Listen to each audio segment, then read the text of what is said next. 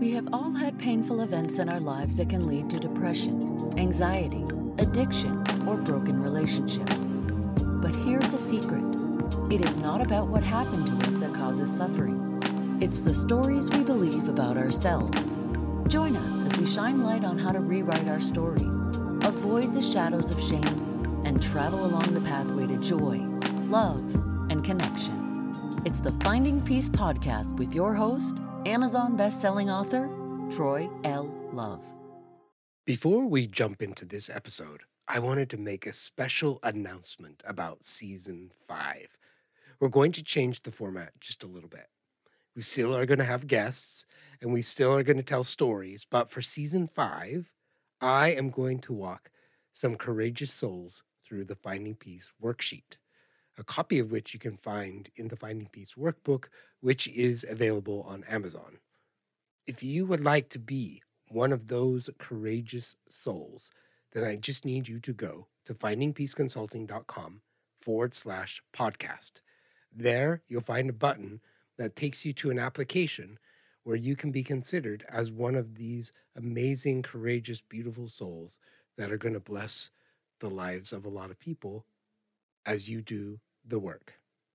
Thank you so much for listening to this podcast. It is my sincere hope that you find support, solutions, and solace here.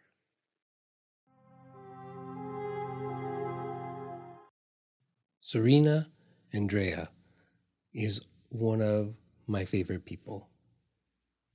I met her a couple of months ago at a breathwork training, and the energy she had was remarkable. Serena has developed an embodied and soulful approach to feminine storytelling, guiding women to claim their wisdom, their voice, and their aliveness.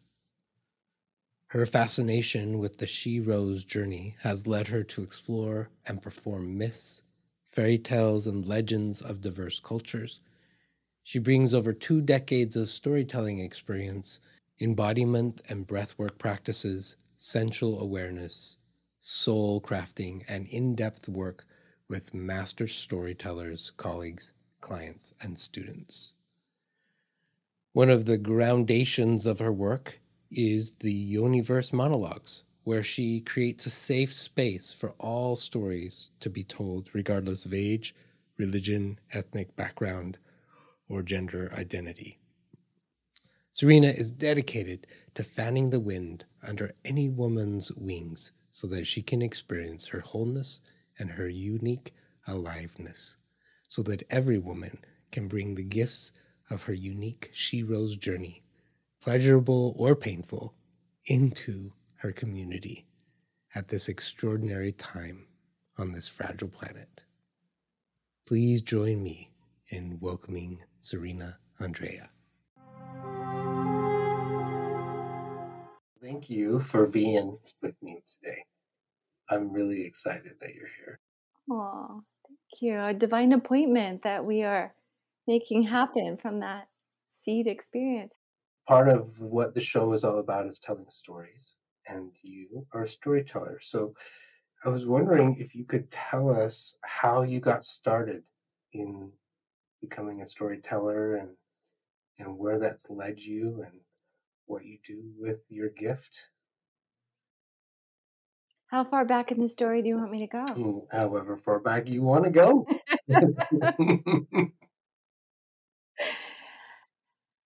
Storytelling really began with my family because both of my parents are from Germany. Mm.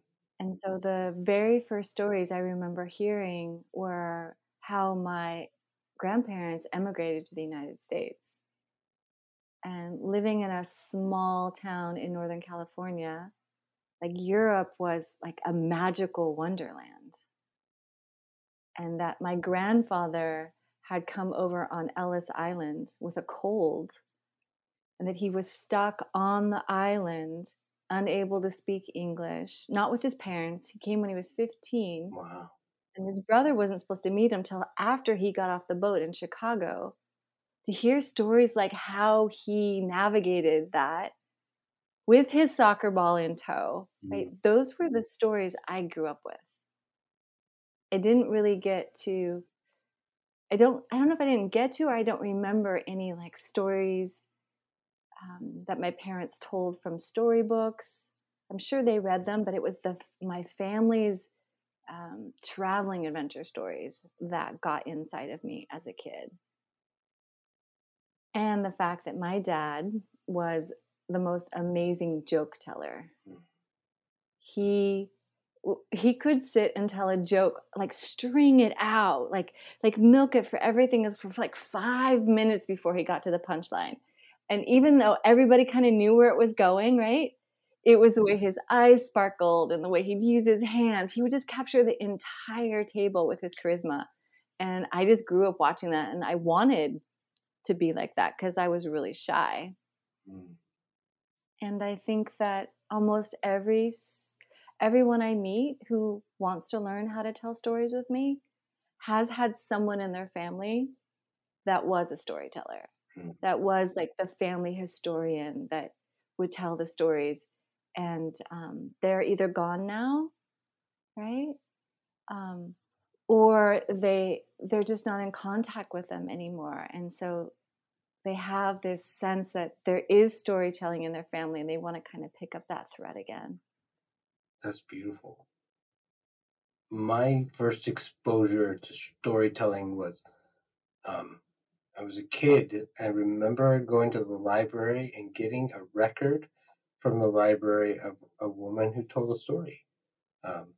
And I memorized the story that she told, and then I would tell the story to other kids and other people. I still remember the story nowadays. I was probably 8. What was it called? It was called Tilly. It was about a little girl who couldn't go to sleep, and so she would imagine something climbing up the stairs every night, and it would scare her, and then she'd go to bed. But that was my first exposure really to a story. As you were talking, my family did still tell stories. Like I remember stories about my great grandmother immigrating to the United States as well, but not really a lot of storytelling. That same delight in hearing the stories captured my soul like yours did. So I can resonate with just wanting to be able to do that too, to share that. Where did that take you, that desire to tell stories? How did that blossom? How did you use that as you began to grow up and become an adult? I was recruited to work at an elementary school, an alternative elementary school that taught the students through the art of storytelling. And I didn't know anything about storytelling.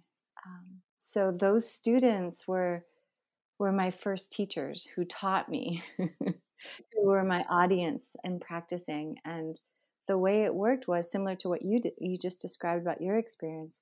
I would find a story that would teach them some piece of the curriculum. And at that time, I was taking them on hikes outside.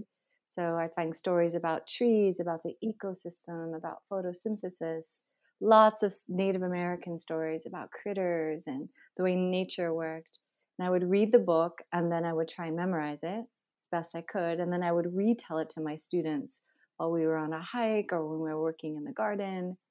And I would always leave something out of the story, right? I would always be in the story, and then the kids would be like, playing around or joking, or I'd get interrupted, and then I'd tell it again, I'd forget something, and I'd be like, oh my God. I get like almost like to the punchline of the story, right? Like my dad's jokes, and I'd be like, oh my God, I forgot something. And so in the moment, there's no redo. So I would just reach back and pull that part of the story forward and just weave it in any way I could to make the story come out. And I found that no one really knew, right? None of my students had the original story, so they were hearing it for the first time. And so I discovered the art of weaving. And in the before times, that's what they used to call storytellers, is weavers. And I would just weave in different things. And then it started to evolve because I'd read a story, but it was sort of like the bare bones of stories, like Native American stories, African stories. Some of the oldest stories that have been written down um, were written from an oral tradition, right? So whoever wrote these stories or chronicled these stories oftentimes were gathering fragments of different stories that they had heard and putting them together. So they're missing a lot of like the meat on the bones of them. So I would read some of those stories, right? Check out the books from the library. And then I'd be outside in nature telling to my students. And as I would be talking about the trees of the story and I'd be looking at trees, I'd gather some of the details of the green, of the leaves, of the sun dappling through, right? And I just gather some of the elements and I'd pull them and weave them into the story. And they would just become way more alive. And of course, my students would be enchanted with the like, is the story happening right? They wouldn't say it, right? But is it happening now or is it before? And I noticed I could weave them into a kind of enchantment where they would stop fidgeting, they would stop poking at each other, they would pay attention. And as a teacher, that's just like gold, Right. right? Have them in the palm of my hand. Um, so that's how I started. And I was with that school for over 6 years, taking kids on backpack trips and summer programs. And so I was just practicing and practicing all the time. You bring up a really interesting part of storytelling. One of my mentors who taught me how to tell stories said, you can share facts or you can tell a story that includes those facts. And it's so much more interesting. Keeps the person's attention when you tell a story around the facts versus just some bullet points about some facts that put everybody to sleep. Yeah, and then even it even lights up different parts of our brain because when we're talking, when we're in that kind of logical part of our brain, right, there isn't a lot of sensorial detail. There isn't a Mm, lot of color or texture. But that's really what makes stories magical. It makes us feel something as we're listening. It invokes a kind of sense of being, right? As mhm, we're in the story. And then it keeps us interested of like what's going to happen next. And originally, like in the way, way before times, as I got more into story, I started doing more research. Like who are the storytellers? Why? Where did it come from? What's the history of it? And in the before times, storytellers were in charge of remembering things. mm, So oftentimes when they told stories, for example, like where to go for the buffalo, right? Or how to bring the berries back. These stories that were embedded with indigenous wisdom on how to be in balance with the natural world. That was like the focus of their stories. That's why they tell them over and over to teach the children, right? And so in order for the children to listen, to want to know, they made them come alive with all of these sensorial details, smells and touches and tastes, and to wake up basically, right? This intelligent brain that mm. can reimagine anything it wants to. And so that was the job or the role of the storyteller, in addition to also being the shamans and the shamanesses of the villages. And they knew that if a village was sick or a person in the village was sick, that it was likely that they were disconnected from their Mm, body or the body of the earth. So they would tell stories to invoke memory, sensation, feeling, so that their soul would come back alive. mm, And in order to do that, right, it's not a linear brain thinking. It's a full body enchantment, mm. induction into like a world that's living parallel with ours. I I love how you say that they would tune into people who were sick when they were disconnected, and that's one of the main principles of what we talk about on the podcast a lot is being connected, and when those connections break, the wounds that happen, the attachment wounds, as I call them. that lead people to feel depressed, feel physical ailments of all kinds of different things when they're disconnected. And when we can get that alignment, it brings it back. And there's so many different ways to do that. I love that story is one of the ways to do that. Mm. How do you use story to help people connect? Well, what happened was I was telling all of these myths and fairy tales and legends, and then I started being invited to birthday parties as the entertainment. Mm, But because it was a birthday party of a dear friend of mine, I knew some of the details of their life. And so I would take some details of their life and I'd weave them into the story. So the shero or the hero of the story would look like the birthday boy or girl, right? very And then creative. I was having these reflections after the party, and my friends would come up to me like, how did you, like, it felt like you were telling my life story. Like, how did you do that? And I'm like, well, I just did the thing that storytellers do, right?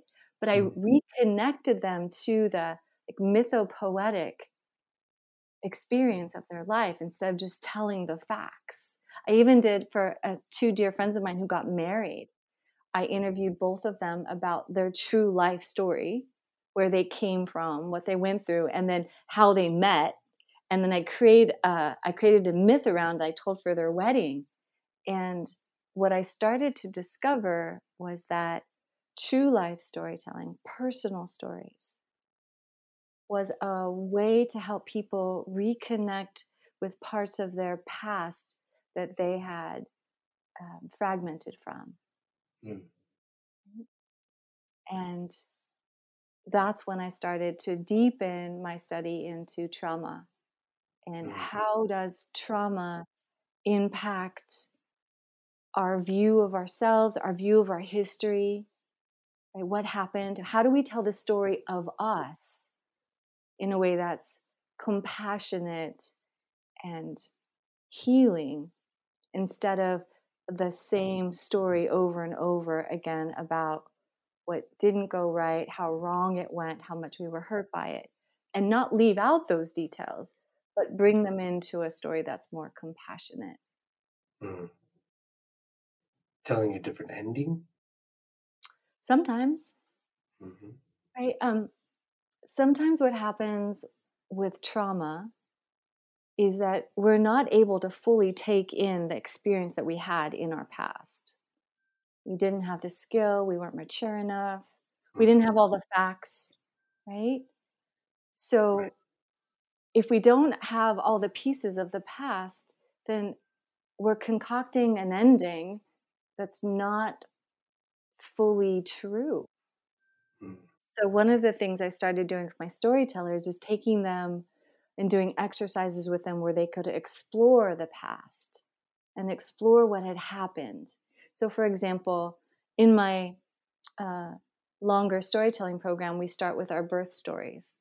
And I have my students go back and interview anyone who was there, mm, right? Their mom's experience, their dad's experience, their grandparents' experience, midwives, whoever was there, right, to find the whole story.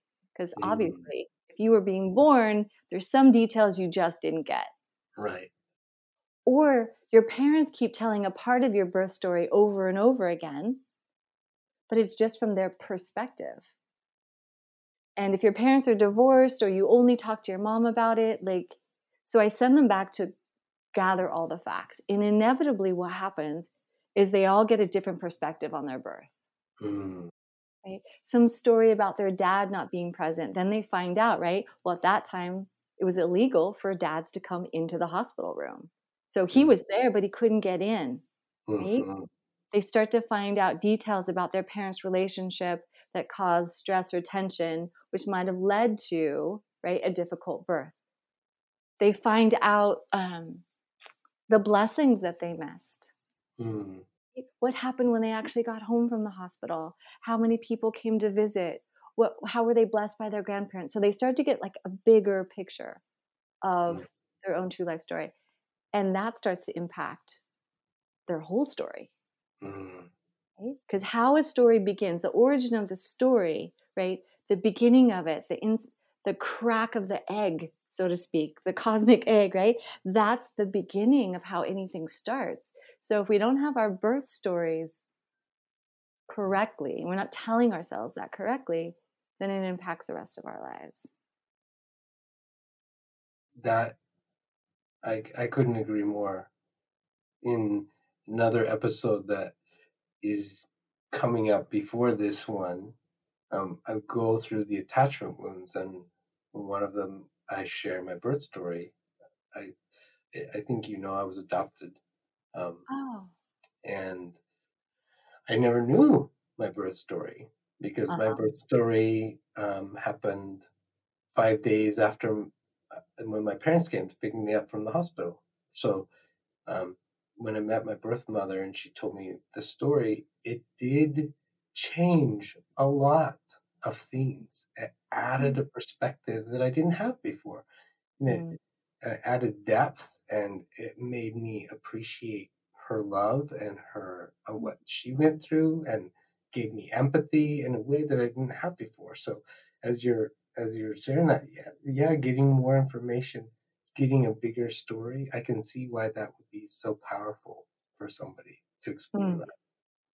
Mm. Thank you. Oh, that's so good that you got to meet her.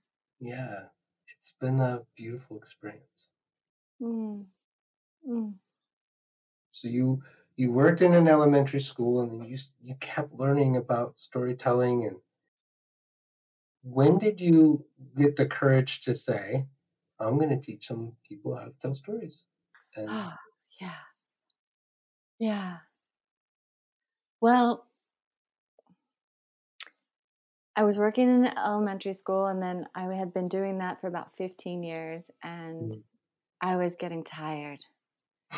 I was getting tired.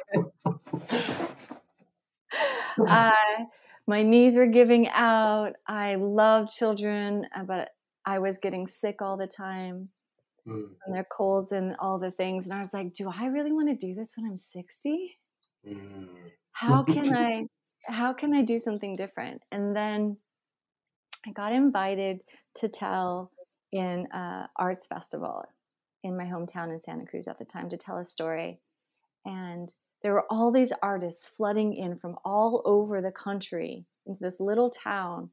So there was musicians and magicians and storytellers and songwriters and all kinds of things. And I went to everyone I could, just like gobbling up, right, what was happening creatively in the world. And I was astonished that there were 2 shows that were sold out every night, when all of the rest of the shows just had like a handful of people in it. I was like, what is it about those 2 performances? And one performance was a burlesque of young girls who stripped down just to like nipple tassels and little shorty shorts. And the other show was a one-woman show of her working in a BDSM studio for one night before she just couldn't take it. mm, And in those audiences were everyone, like gray-haired men all the way down to young people. Everybody was so curious. And I sat back and I was just like, what is it about those 2 shows that's attracting everyone's attention, making them so fascinating? mm, What could I create that would have some of that juice to it? And so obviously one of them was sex or sensuality, right? Of mm, the feminine that people were so curious about. And then there was this storytelling piece of the one woman show. And I was like, what could I do that wouldn't sell women out as sexual objects, but actually lift them up? mm, And then, of course, I remembered the vagina monologues. And I was mm. like, didn't Eve Ensler do something like that? So I went back and I watched all of what she had done, and it was my idea. I was just like, oh my God, it was almost exactly what I was thinking. And so I had to reinvent. Mm, So instead of me gathering all kinds of women's true life stories, I was like, what if I took regular everyday women in my community and I supported them to tell their true life story so they could have a transformation, mm, telling their own story owning their experience. And I had a hunch there'd be some healing involved, but I didn't know how. So I literally put out the notice to my local women's circle, and I had 14 women just be like, I want to tell my story. Hmm. I was like, oh my God, really? Like it happened like that. So we did it in 3 months. We practiced our stories amongst ourselves. We put on a show, and it sold out. Everybody wanted to know what was inside of a woman.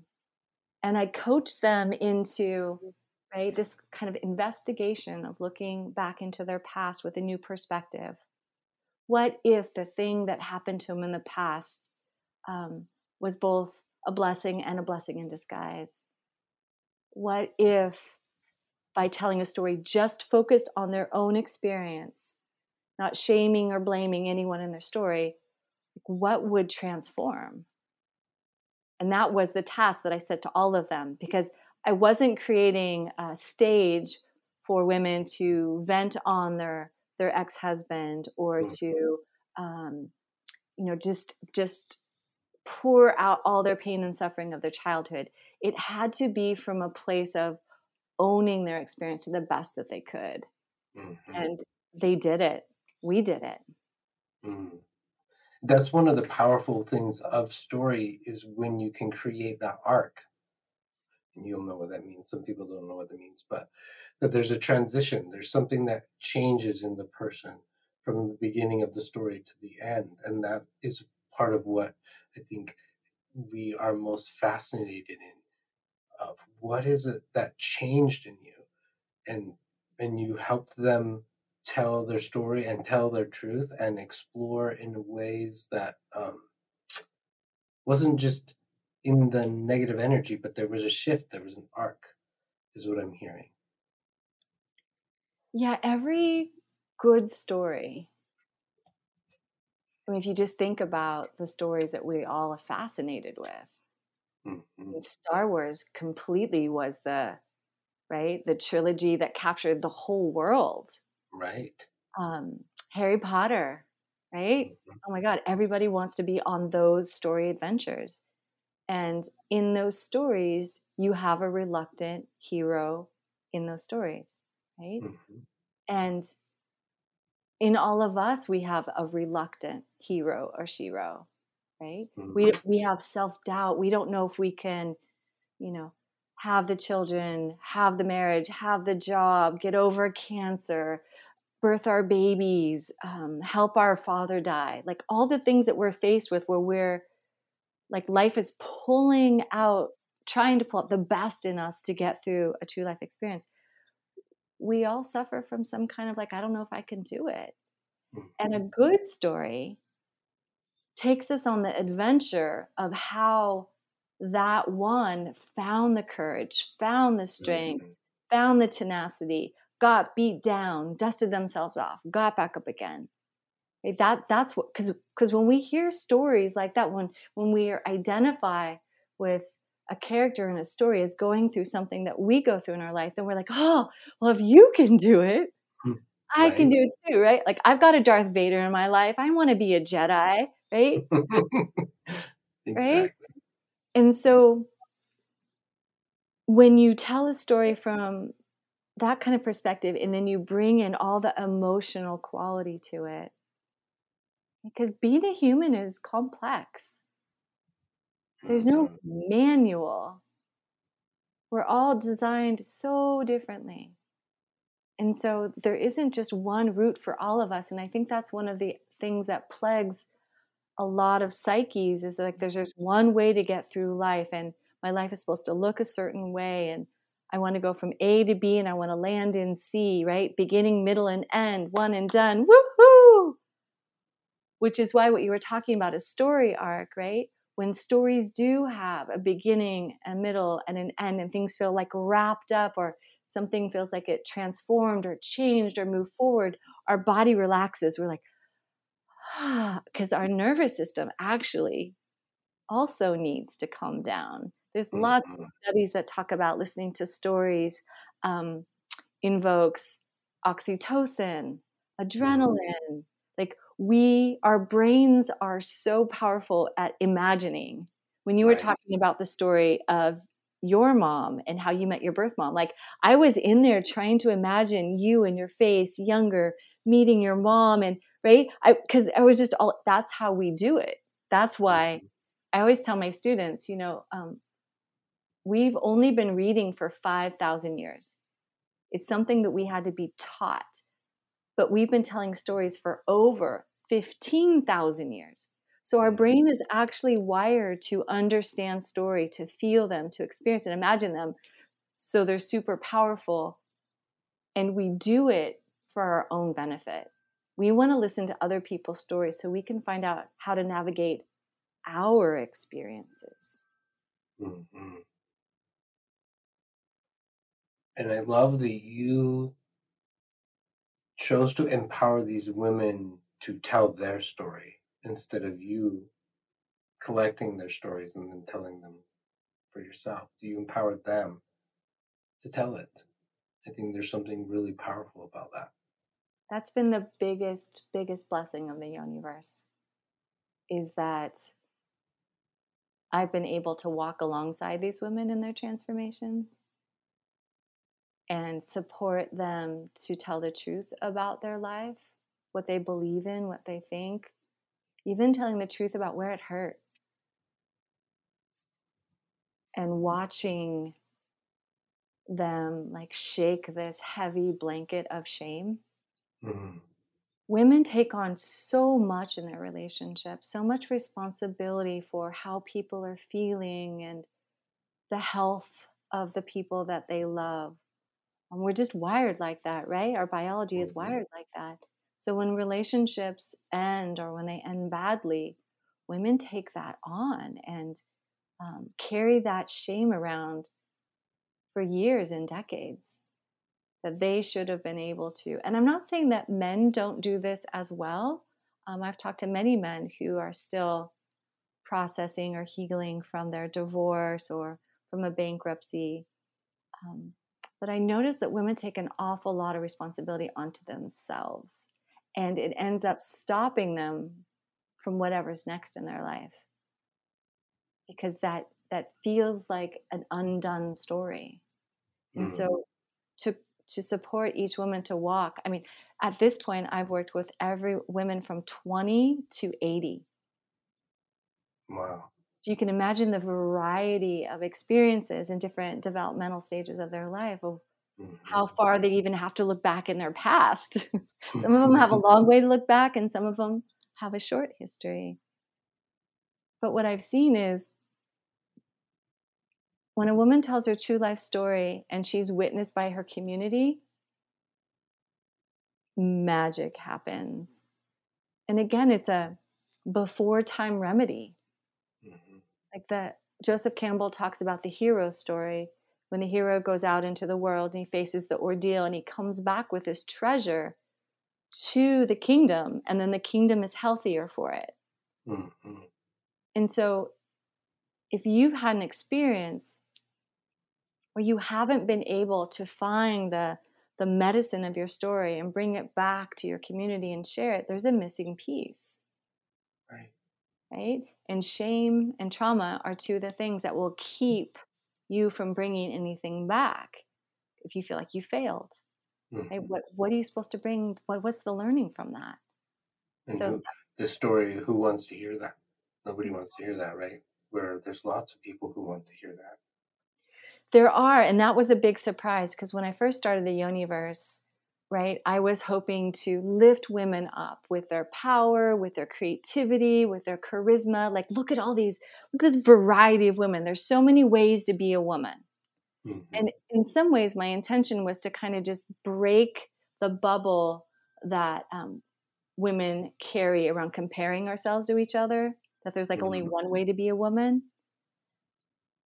But then as I did the Yoniverse year after year, I discovered that there was so much sexual violence and sexual abuse Mm-hmm. that women experience in their lives, so much more than I'd ever realized. And then I thought, oh my God, what did I get myself into? Something really important. Mm, yeah, something really important. I Mhm. had to do some training. I I had to bet. had to do some homework, um, deepen my experience with trauma and what happens in the body. Um, and luckily, I had already had an embodiment practice that I was using for my own trauma. And Mm, so I started sharing that and creating practices for my storytellers mm, and discovered that a lot of stage fright is actually developmental trauma. mm, One of the reasons we don't speak up on stage or we don't use our voice is because somewhere in our past, when we spoke up at the dinner table, when we spoke up to our parents about someone we wanted to date, whatever, we were punished and ridiculed or shamed for speaking and being different than the family.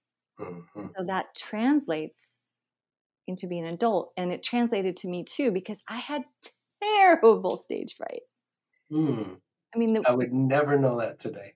the ease of which I'm speaking to right now, like there's still part of me tracking how Mm, comfortable I feel just being right human with you, just being myself, quirky, making things up, right? Then when I used to be, I'd be so terrified that I had to say it the right way and I had to do the right thing and be checking in on you and am I taking up too much space and all mm, the things. And a lot of that gets healed when we're in a safe enough container to speak the truth about our own experience.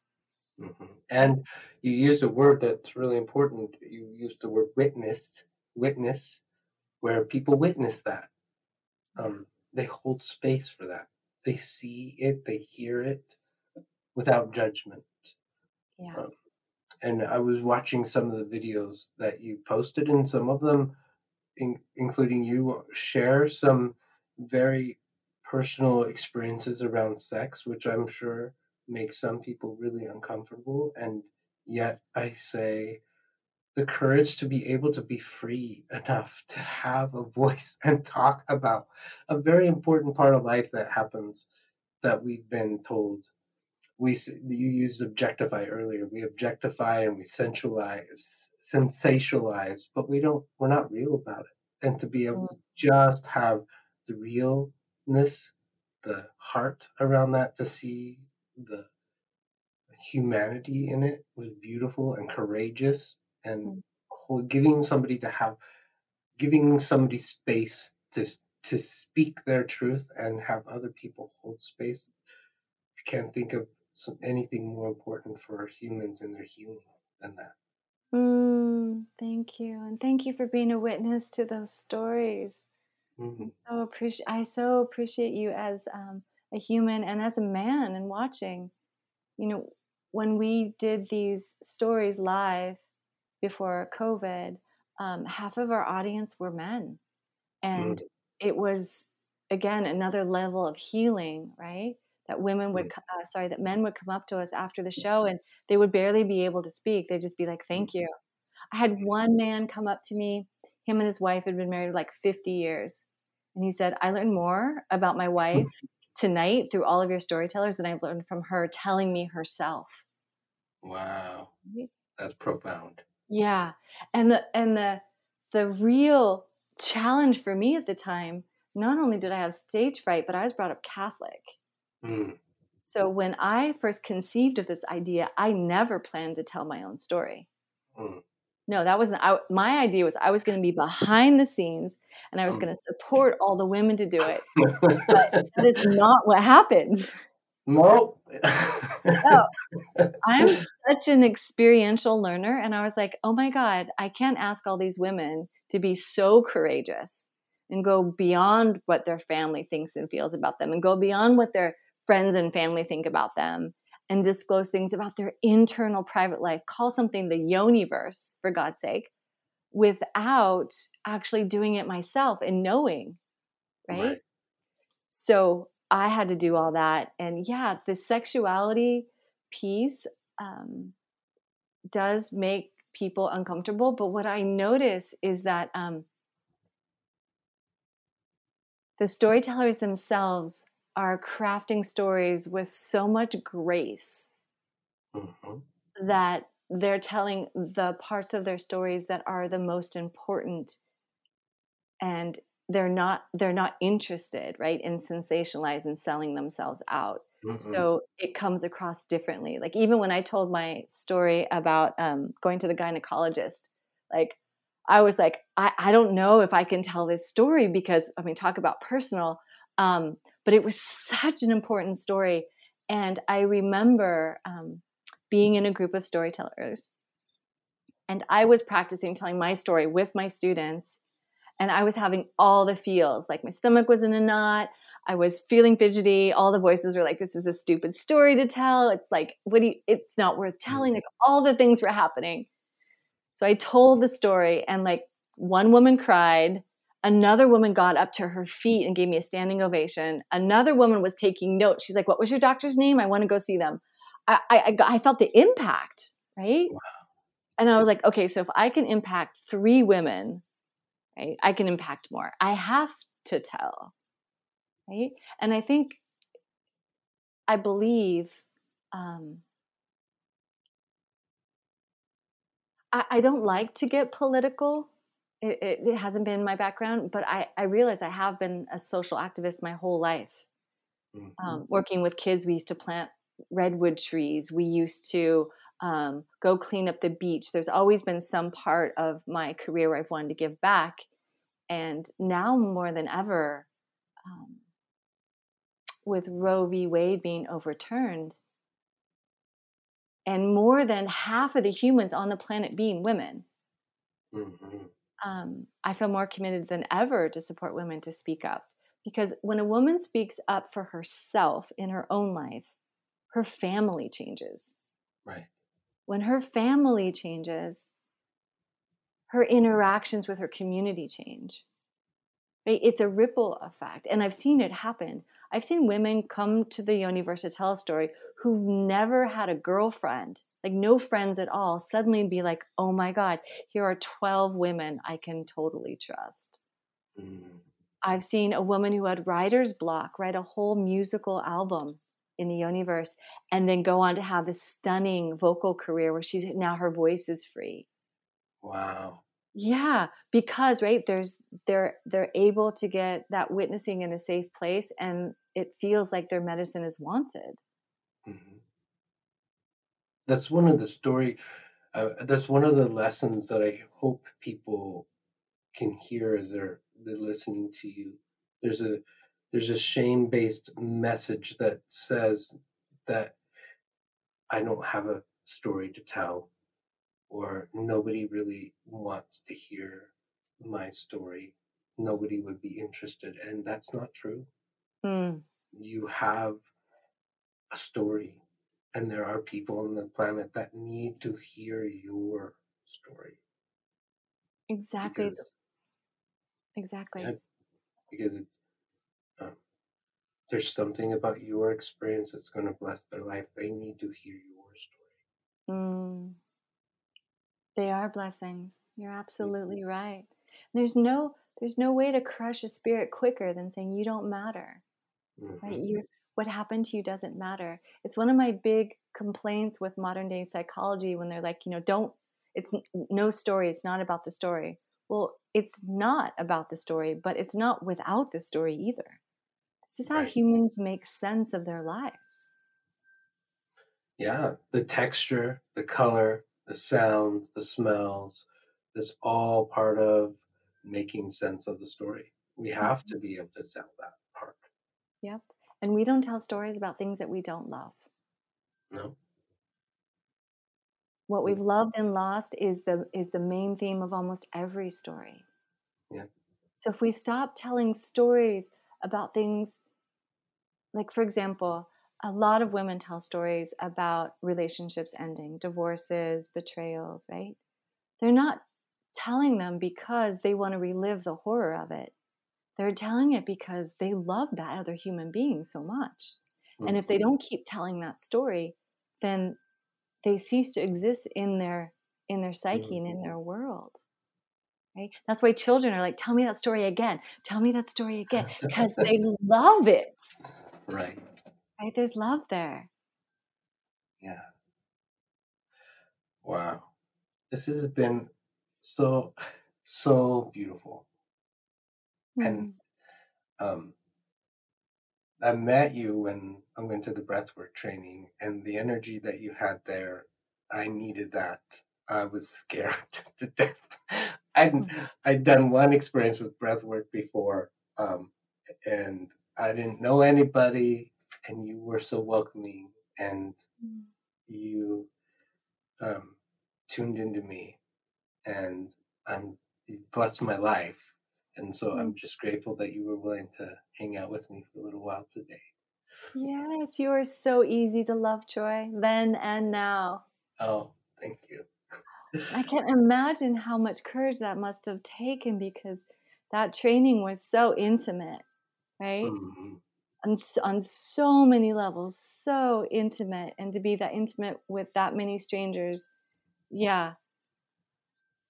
I'm very grateful, and there's some people that I still am connected with because of that. Oh, So I'm so blessed, that's fabulous. and you were very much a part of that. Mm. One experience that we had is we're tuning into our emotions.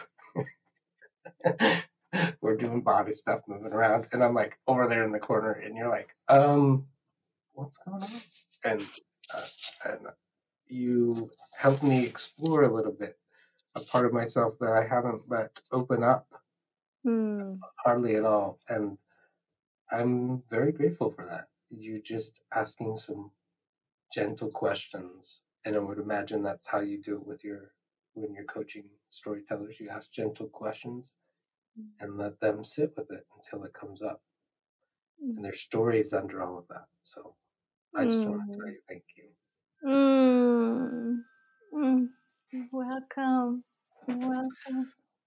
One of Oh. the things that we do at the end is I ask a series of questions for the listener, or for our podcast listeners. But I ask you 10 questions. I don't know why I call them the speed round questions because they're not intended to be answered in a speedy way. So I should probably come up with a better term for them. But you ready for me to ask you them? All right. What is one thing about you that surprises people? That I'm shy. Hmm. That would surprise me. But I can totally relate to that.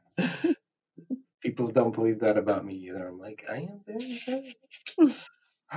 We've all faced a major decision in our lives that has resulted in us choosing to take a left turn instead of going right. When were you faced with such a dilemma, and how did that work out for you?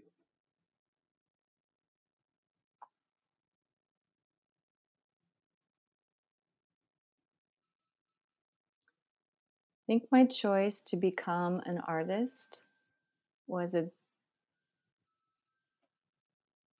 important crossroads for me. Come from a family of blue collar workers who at the time stayed with the company until they retired. Mm, And so to break the starving artist archetype was a big deal. Not just to become an artist, but actually to devote myself to doing it full out. And I find myself at that crossroads again and again in my career. Like, am I going to keep doing this? Am I going to keep um, devoting myself to carving my own path? Because it takes a certain kind of strength and tenacity. And mhm, actually, being on this call with you, talking about like the far past and how it came, is giving me strength again. Of like, wow, I've been doing this for a long time for the good of my community. mm. I'm sure you have blessed thousands of people's lives, Mm. and the ripple effect has blessed hundreds of thousands. So, Oh, I love that image. mm. What book are you reading right now? Um, well, I'm in the middle of 3 audiobooks. Me too. That's how I read books nowadays because I don't have time to read. What are you listening to? um, One of the books I'm listening to is called The Shaman. Mm, And it's so interesting because this gentleman's experience, and practices are a combination like of imagination and dance. And I'm a huge dancer.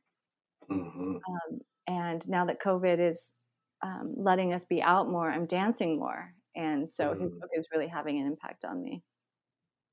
It's beautiful. Is it like an autobiography or? Yeah, it's called The Shaman. His last name is Yakov. I want to say Love, but that's your last name. I can find it for you. Maybe he has it too. No, I can. That's awesome. When have you felt the most alive? On the dance floor. Because I'm a full like sensorial creature. So like having a soundtrack that's matching my emotions, I'm able to make movements in freedom and then connecting with other humans. Like that's just about as good as it gets. Yeah. I've watched you do that. It's fun watching you do that. If you were going to spend the rest of your life on an island and could only bring one item of personal significance, what would that be? One item. Can I hold it in my hand? Can it be bigger than me? Yes. It could be anything. It could be Anything. large. Yeah. A dog that never dies. Aw. Yeah, I won't watch dog movies because they always die in the end. So I watch. They're so sad. I'm not watching a dog movie. I'm not gonna cry. So I like that. I like that answer. That's pretty good. Name a person or a teaching that has had a profoundly positive impact on your life.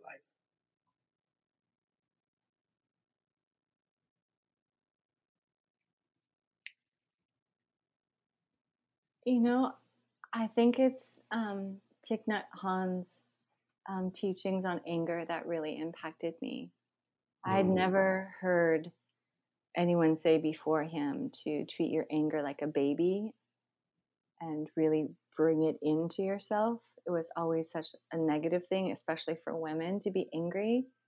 And that really helped me in a time in my life where I was feeling a lot of anger and struggling to make healthy boundaries. I love his work. That's beautiful. What is a daily practice that you must do every day? Sit on the earth. I've been making it a practice to go out every day and sit in the garden under the trees and have my tea instead of sitting on the couch or dwiddling on my phone. Like to go actually and just sit on the ground and have my tea. And it makes a huge difference to be that connected to the ground as opposed to be in the house. That's an answer that a lot of people have said, going out and being connected to earth. There's something profound about that. What's one question that you wish that I had asked you, and how would you have answered it?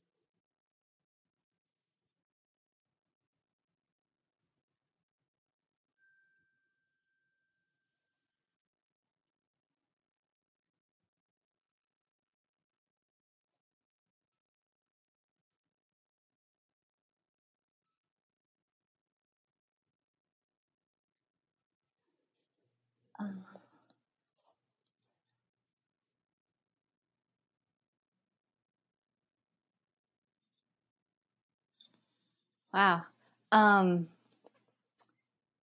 Maybe a question about like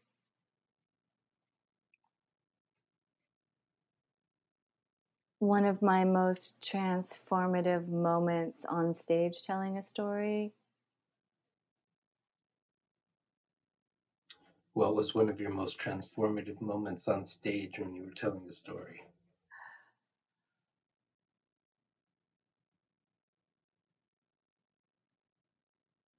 It's so fun because it's like the highlights of my life, right? Some of them have been on stage. But I can tell you about my most recent one because it was pretty powerful.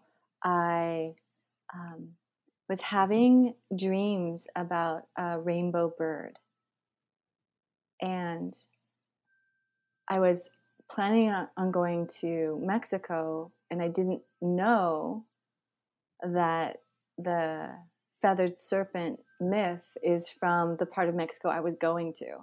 I just knew I was going to Mexico, but I didn't know they were related. And so when I got to Mexico, I started having visions, and then I started doing research while I was there and talking to people and getting as many details as I could about what is the feathered serpent. And we even went, a local man took us to the place where the myth was actually supposedly, it came from. But like a lot of the indigenous cultures, they've been fragmented and colonized. So I picked up whatever I could, and then I did some research online. So I was weaving it back together, and then I got an opportunity to go tell a story on summer solstice. And so I'm like, I guess this is the story I'll tell because it's hot and it's on top. And so I wove it together from facts I found on the internet, right? Places I'd been in Mexico, and also these visions that I was having. But what I didn't know is that when I climbed on stage, there were going to be 2 indigenous women from Mexico in the audience. And as soon as I saw them, because they had their costume on, I was like, oh my God. I don't know if I have this right. What if this is like so far from what they know in their mythology, and I'm going to be insulting them, right? And how do I deal with that happening and still stay in my center and tell the story? Because there was like 200 people there. So I did tell the story. I did capture everyone. It was incredible. I felt alive in this story. I felt like the little ones were leaning in. People in the back were crying. Like it was all happening. And then after, I went and found them. And I just had one question, right? Did I get it right? Did I leave anything out? Please tell me. And one woman was translating, younger one was translating for the older woman. So she told me one thing that she didn't think I should put in the story. And I said, fine, it's gone. I'll leave that part out. And it wasn't because I got it wrong. There was just way more history to the particular detail about the way they make sacrifices to their gods that I couldn't know all the details. She's like, yeah, don't do that. But then she spoke to a detail that I had added from my visions about this obsidian egg that wasn't anywhere. I didn't find it anywhere. That it was just in my imagination. She's like, that's really important. And I was like, I was just dumbstruck. I was like, oh my God, did that really just happen? I mean, for a storyteller to be face to face with the indigenous culture that I'm hoping to represent, right? And to have them fact check me and then bless me, I ended up just getting on my knees after that and just having a really good cry. I was like, whoa, amazing. That's amazing. Beautiful. Thank you for sharing that. Yeah. What does finding peace mean for you?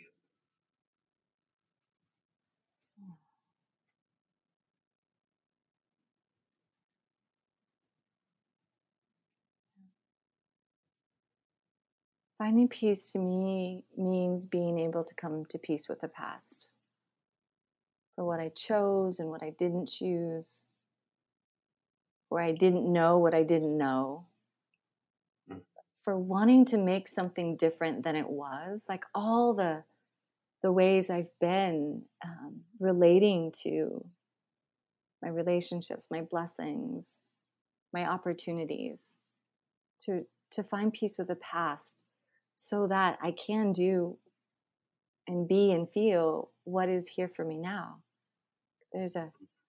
I get to live longer than all of my ancestors. I have more comfort and ability to do so many things that my ancestors did. It's amazing. And to be at peace with my past feels like I'm able to step into present moment more fully and not miss out on this now. Well said. I agree. Last question. Where can people find you?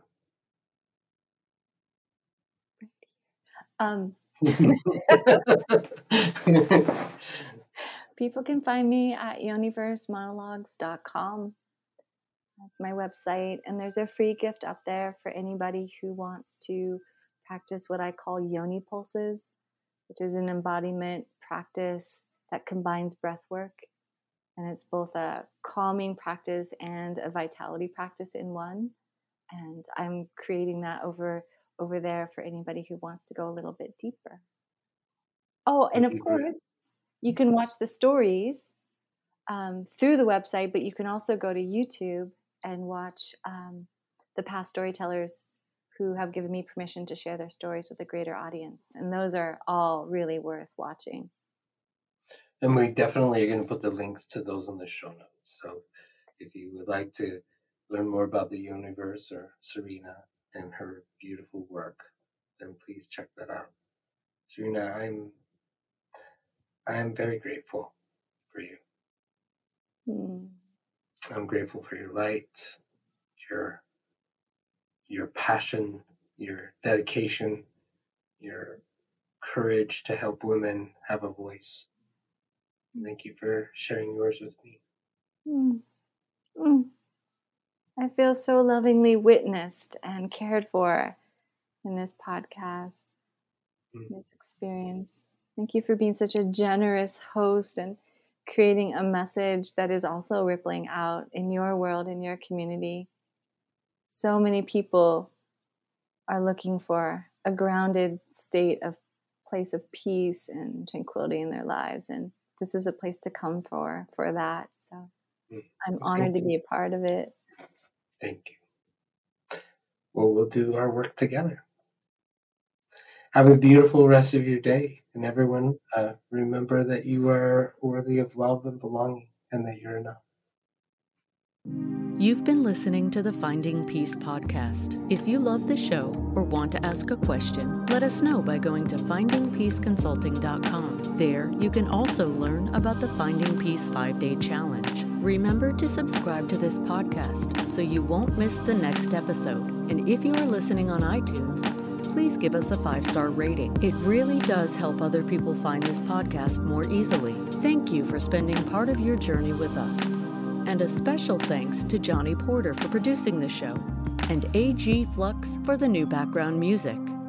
Copyright Finding Peace Consulting.